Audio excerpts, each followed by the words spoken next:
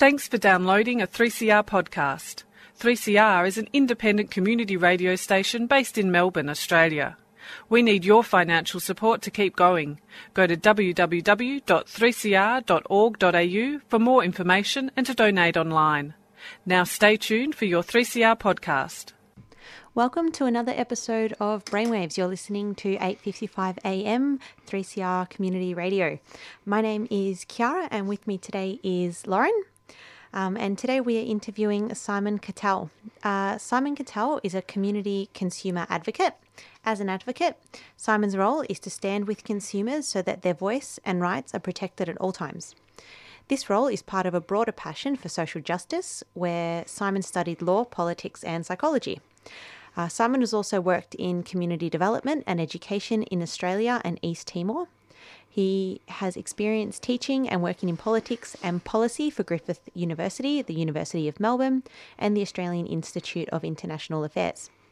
Simon believes that these qualities and his lived experience of mental illness will help him promote consumer voices with the aim of improving the mental health system. Welcome to Brainwaves, Simon. Thanks for having me, guys. It's all right.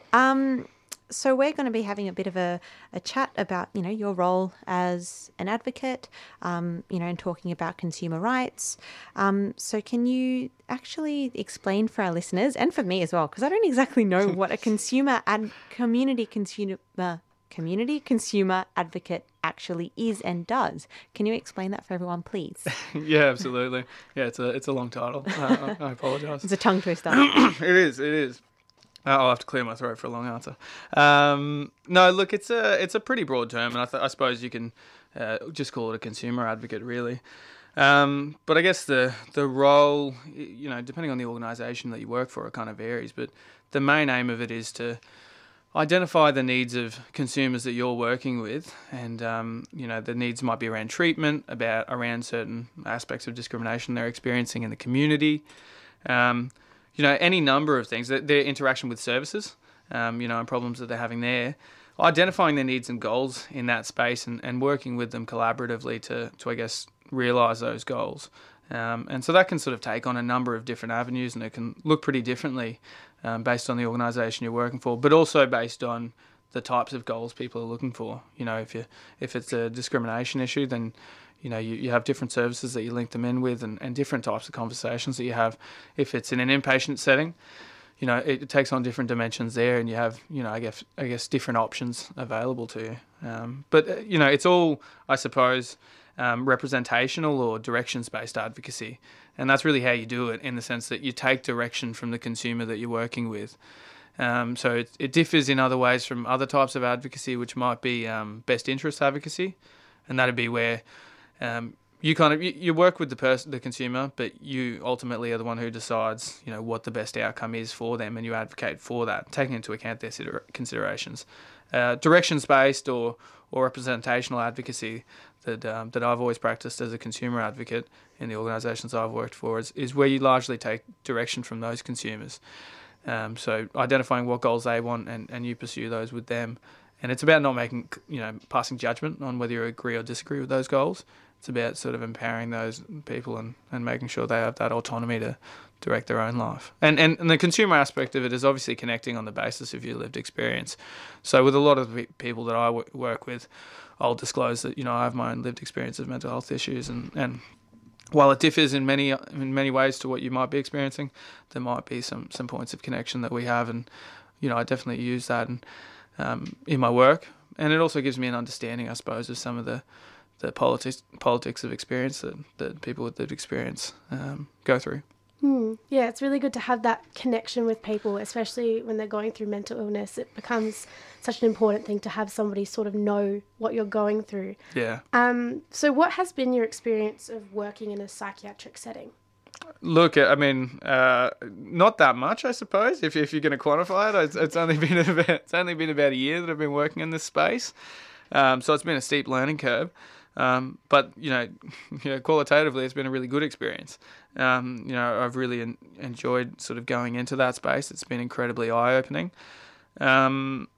You see, I suppose, firsthand the challenges that people with lived experience face, but also the way that multiple barriers, and I guess social events can impact on people, bringing them into that space.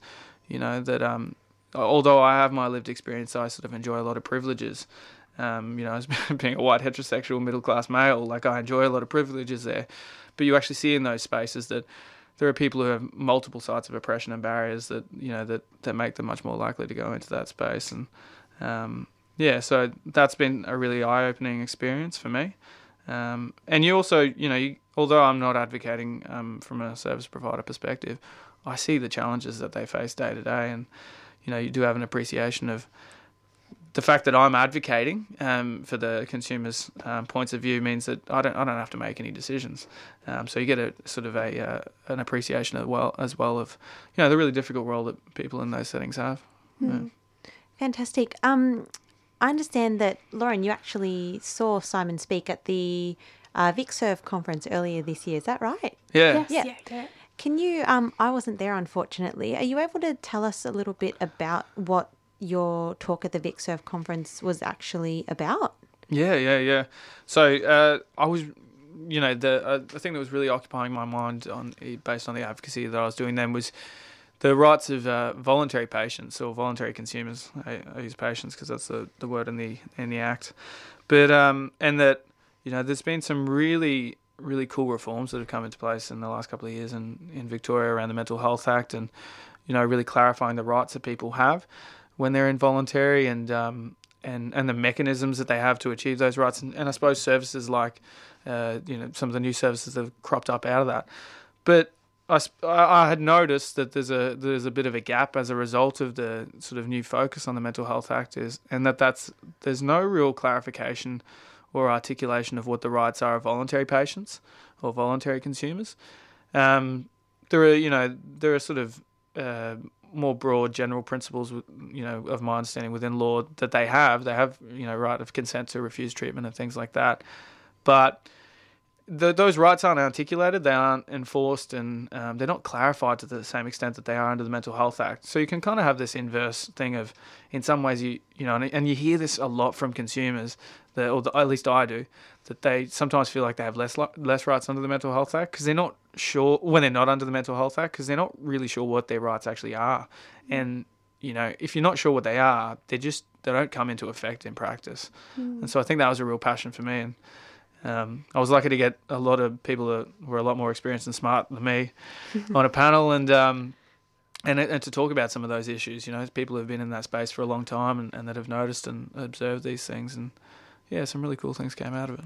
Yeah, so one of the things that I learnt about was the whole idea behind advanced statements. And so do you want to just explain for our listeners what an advanced statement is and why somebody might want to have one? Yeah, absolutely. So an advanced statement, and they get called plenty of different things across plenty of different states as well, it's essentially at its bare bones, I guess, an articulation of the type of treatment that you want and why. And I suppose what the articulation of the treatment that you don't want and why. So it's it's a document that that comes under the Mental Health Act, and it you get to write down your treatment preferences. So it would be something like these particular medications work for me, and this is the reason why they work, because I've had experience with this in the past, and that was really helpful. The maybe sensory modulation or something like that was really helpful for me, especially when I'm anxious, and I'd prefer to have that than say this other type of medication. Inversely, it's also got the fact that the things that haven't worked for you, so you might say that for electroconvulsive therapy was not very helpful for me, and I should note that a lot of people do find it very helpful for them, but a lot of people will write in there that they don't find it helpful and it was really traumatic for them, and they give the reasons why. And so I guess under the Mental Health Act that needs to be considered. It doesn't have to be followed by the treating team, but if it's not followed, they have to give written reasons as to why they're not following each aspect of it. So if you've got 6 or 7 things in there needs to be 6 or 7 responses as to why that's not being followed, and that's really good. I suppose in an empowering sense for the consumer, but it's also good because it gives them the information that they need to make decisions in the future as well. So it's basically a document that details, when someone's in a place of wellness, what works for them or doesn't work for them, decisions that they essentially make for themselves, Yeah. so that when they become unwell, the people around them know what they actually want. Yeah, exactly. Exactly. Yeah. And so ideally, it's done in the community and at a point in time where you are feeling really well. So they're still done to some extent when you're in an inpatient unit. But yeah, the ideal situation would be when you're in the community and you're sort of putting that down at a time where you're not time pressured and not stressed. Is that done with an advocate? So who's actually involved in the process? You can, as a consumer, you can involve whoever you want in that process, really. So, and there's a lot of benefits, to whoever you choose. As an advocate, I suppose we're independent of the treating team, so there's some benefits to that you might feel like you can articulate things in a really open and honest way. You might want to do it with a carer, and that person, the benefit to that is that person knows you really well, and can give you an alternative perspective on it, and or can sort of work through some of those issues with you. And there's also you can deal with a service provider as well if you have a good relationship with them, and I suppose the benefit out of that is that they have a lot of understanding of clinical mental health, and can talk through some of those processes with you. And there's benefits and negatives to each of those things. Some people will want that separation from the service. Some people want a connection with it because it'll open up dialogue. I think at its core, though, it needs to be an expression of that consumer's. It's different to a management plan or a recovery plan done by a service or a treatment plan done by a service. This document really does need to be an expression of that consumer's treatment goals and preferences, I guess. Yeah, that was one of the questions we had, was how do families and carers fit into the advance statement? Like how their voices might not necessarily be represented, but how do they work with that? Yeah, I think it's a good question. And I mean, I should note that I'm not speaking strictly from that perspective, so I wouldn't ever want to say that I speak for those people. My understanding or view, I suppose, and I wouldn't say it's necessarily the right one, is those people are involved to the extent that the consumer wants them to be involved. And so for some people, families are going to be a magnificent support, and that will carry them through those tough times, and they have that broader understanding. For other people, relationships are not where they'd like them to be, and at this point in time, they don't want the family to be involved in that, or a carer to be involved in that. It's really from my perspective, it's really to what extent the consumer wants that involvement, Yeah. It's such a contentious topic because the Mental Health Act that recently came out says that, family members and carers should be more involved, in the decisions that are made. However, at the end of the day, like you said, it comes down to what the consumer wants. And if the consumer, like you said, doesn't have a great relationship with their family members or carers, and they ultimately decide who is involved in their treatment and who's not. Yeah, and I mean, it's a really tough space because I can to some extent empathise with the challenges that carers would have as well, especially being isolated from that decision making process if they've got a large role in that person's well-being. And yeah, I mean, that is really challenging. I think that's just the nature of mental health, is you've got a number of competing perspectives, knowledges and interests, at play. And I guess the best people, the people who come out the best are the ones that can kind of hold all those perspectives at once and try to navigate it and, together, rather than sort of assuming one directly over another. But like I said, obviously I think privileging consumer perspectives in an advanced statement is probably paramount. So this is a pretty big question, so it might take us a while to sort of tease it out. What is the difference between a voluntary and an involuntary patient? Yeah, no, it is a big question. I suppose there's, put simply, one's under the Mental Health Act, one isn't. So one's being treated, by their own will, and one isn't to a large extent. I suppose I'll talk about the involuntary patient first, and like I said, that's someone who falls under the Mental Health Act, and that's someone that the treating team decide, in the absence of compulsory treatment would be a risk of to themselves or to others, or deterioration of themselves. So that means they fall, the sort of decision making around treatment falls to the treating or consultant psychiatrist, and the Mental Health Act also, though, says that supported decision making is a core part of that decision making process. And I think that's one of the new developments under the Mental Health Act, is that, even though the ultimate decision-making responsibility falls with you treating a consultant psychiatrist, it actually, you've got to make sure this is a supported decision-making process where, you're given a right to information, you're able to exercise things like an advanced statement. You can get a nominated person, which is, a really sort of great way that carers and family members can get involved in that space. And you got rights to second opinions and things like that, right to communication. Yeah, so you've got sort of, you are being, I suppose, falling within the ambit of the state in terms of compulsory treatment, but by the same token, while it sort of puts constraints on what you can and can't do, it opens up certain rights as well. And then, you've got voluntary patients or voluntary consumers, and I guess that's I'm kind of a little bit unsure about that, and that's kind of why I sort of convened those intelligent people to do that panel, because it's not totally clear. I don't think it's something that we really need to tease out a little bit more.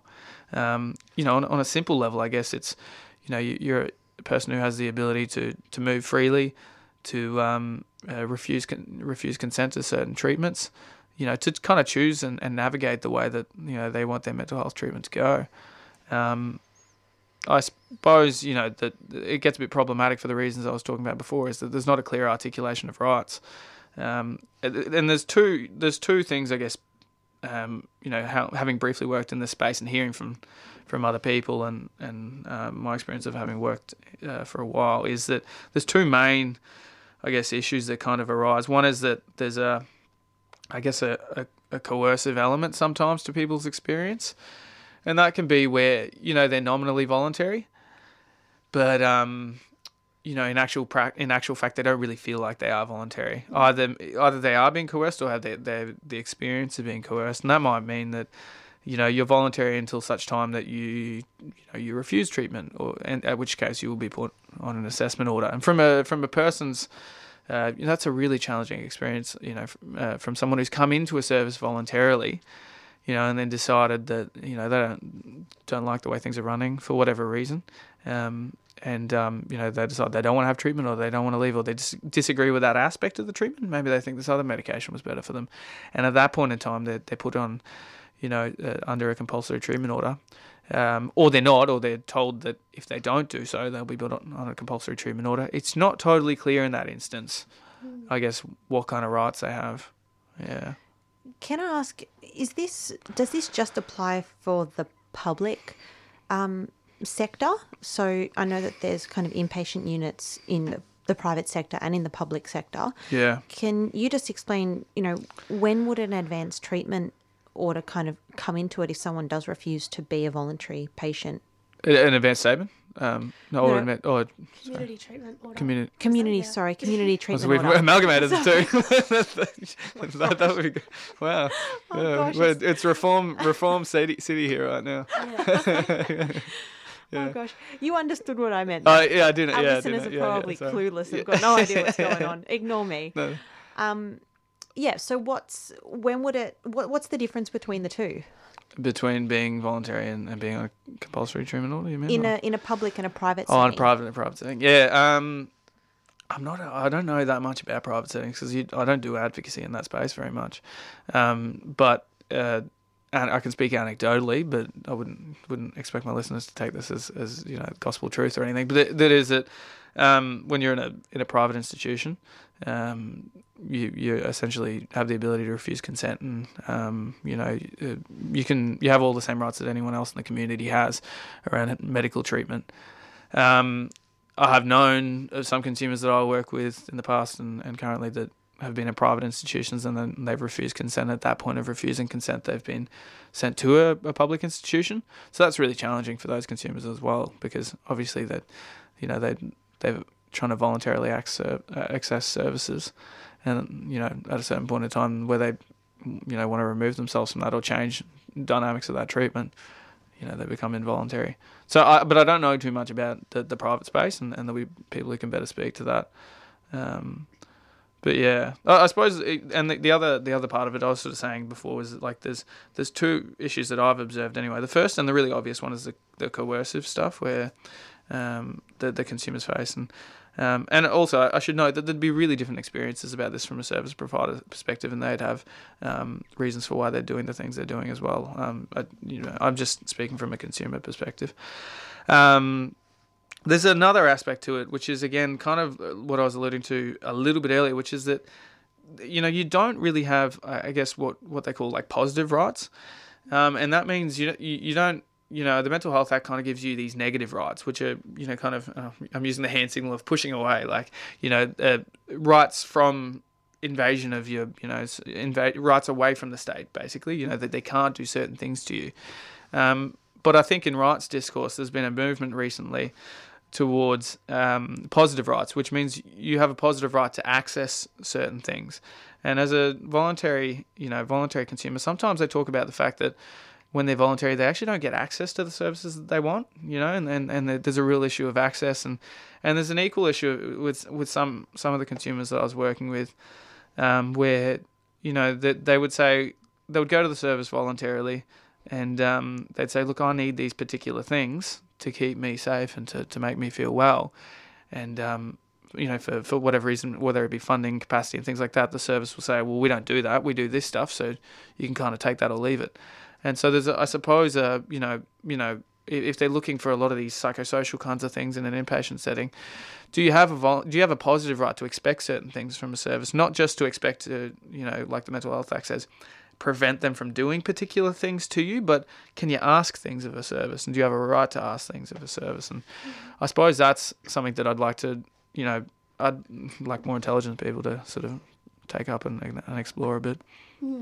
So there's a big thing about voluntary patients not really feeling voluntary when they're in the system, which can create a lot of issues. Some things that we've written down here, things like being able to leave the building or having visitors or going on smoking breaks and things like that, they've sort of become controversial-ish topics. Do you want to just speak a little bit more about those? Yeah, I mean, those can be, really difficult things for consumers and service providers. I think I should know. I mean, the smoking ban, which a lot of people have been talking about, is a particularly political one, and a lot of consumers, get really upset by that, especially when smoking's been a real coping mechanism for those people for a long period of time. Not just like for the effect of the cigarettes, but it's actually bonding, a way that they bonded. So as a voluntary consumer, sometimes you go into that space and, your main coping mechanism is taken away from you, and things can kind of like devolve from there. Like, you can, you can see that, and I suppose I was sort of saying it's really tough for consumers, but it's really tough for service providers too. A lot of the nurses that I've spoken to hate it, because they know that it's just going to make their relationship with consumers a lot worse, and they want to have a therapeutic relationship with the consumers. And sometimes you go into inpatient settings, and because people will have to get leave to go off the grounds to go smoke, and some nurses will say to me they feel like they're not doing anything therapeutic anymore. They're policing stuff. They've got the consumer has to come up and ask if they can have some cigarettes and a lighter, and then go out, and they've got to be back within 15 minutes. And none of that's going to create a kind of therapeutic relationship for those. And those these are people. voluntary patients. Yeah, exactly. Yeah, exactly. Yeah, and so it is a bit bizarre. Okay. But so from a human rights perspective, what you're saying is that the word voluntary isn't really voluntary. Yeah. I'd say certainly it's certainly getting redefined anyway. But yeah, I don't think in the eyes of consumers who go in there voluntary, it certainly doesn't map out that way for a lot of people. And I just think it's really important that I guess we have a conversation about what does it mean to be voluntary in these spaces. What rights do you have? Can we get somebody or some organisation or some people in Parliament to start articulating what these rights are? In other jurisdictions, they do start to articulate these rights. So I don't see why we can't do it here, because it kind of creates a bit of a power vacuum. When you're under the Mental Health Act, you're under the ambit of the state, and there's I guess clear articulation of. But what happens when that happens is the state actually has to prescribe how much power people have and the kinds of rights you have. When you're in that voluntary space, there's no real prescription of the types of power or the scope or extent or how that power can be used and things like that. And again, I'm not articulating that as if people are malevolent or anything like that, but it becomes very vague, and with that uncertainty is, there's a lot of anguish for consumers, and so there's a real vacuum in terms of, the rights that they have. Mm. Okay, so I'm thinking, if people do want to start having this, type of conversation, or people want to voice their opinions, what can they do if people feel as though that they have been in voluntary settings where they feel as though it hasn't been a positive, experience for them? What do they do? Where are the places that they can go? I'm putting you on the spot here. I'm sorry, Simon. No, and I suppose, it's a tough one because, a lot of consumers come from backgrounds where they face lots of barriers, so their voices aren't heard a lot. A lot of the people I talk to aren't the voices heard in Mental Health Week. And I really hope that those voices start to get brought into these conversations during Mental Health Week. But I suppose some things they can do is they can, and I don't want to put this organisation on the spot, but there's a peak representative body called the Victorian Mental Illness Awareness Council, and they do a lot of this. VMIAC, yes. Exactly. Yeah. And they're a great organisation, and they do a lot of systemic advocacy. And, I think that might be an avenue where you can go talk to those people, and I'd suggest starting your own peer group as well, where you start to have conversations about these things. Utilise social media, utilise community radio and things like this. Exactly. I think that's really helpful. I mean, and just start to have those conversations. If you ever grab the ear of Martin Foley or anything like that, just have a yarn to him about voluntary rights. Those types of things I think are really important. I don't know though, because like I said, there's people who face multiple barriers who don't have access to computers and have literacy issues and things like that. And I think it's kind of a responsibility of us as a community, both as consumer community and service provider community, to find a way to promote those voices in a way that they feel safe. And I also should suggest, don't say anything that you feel is going to make you feel unsafe or have a detrimental impact on your life. Great. Well, we are out of time, Simon, but thank you so much for coming on the show. You've been listening to Brainwaves 8:55 a.m. Stay tuned for Renegade Economists. You can listen to podcasts of our show at brainwaves.org.au. You've been listening to a 3CR podcast produced in the studios of independent community radio station 3CR in Melbourne, Australia. For more information, go to allthews.3cr.org.au.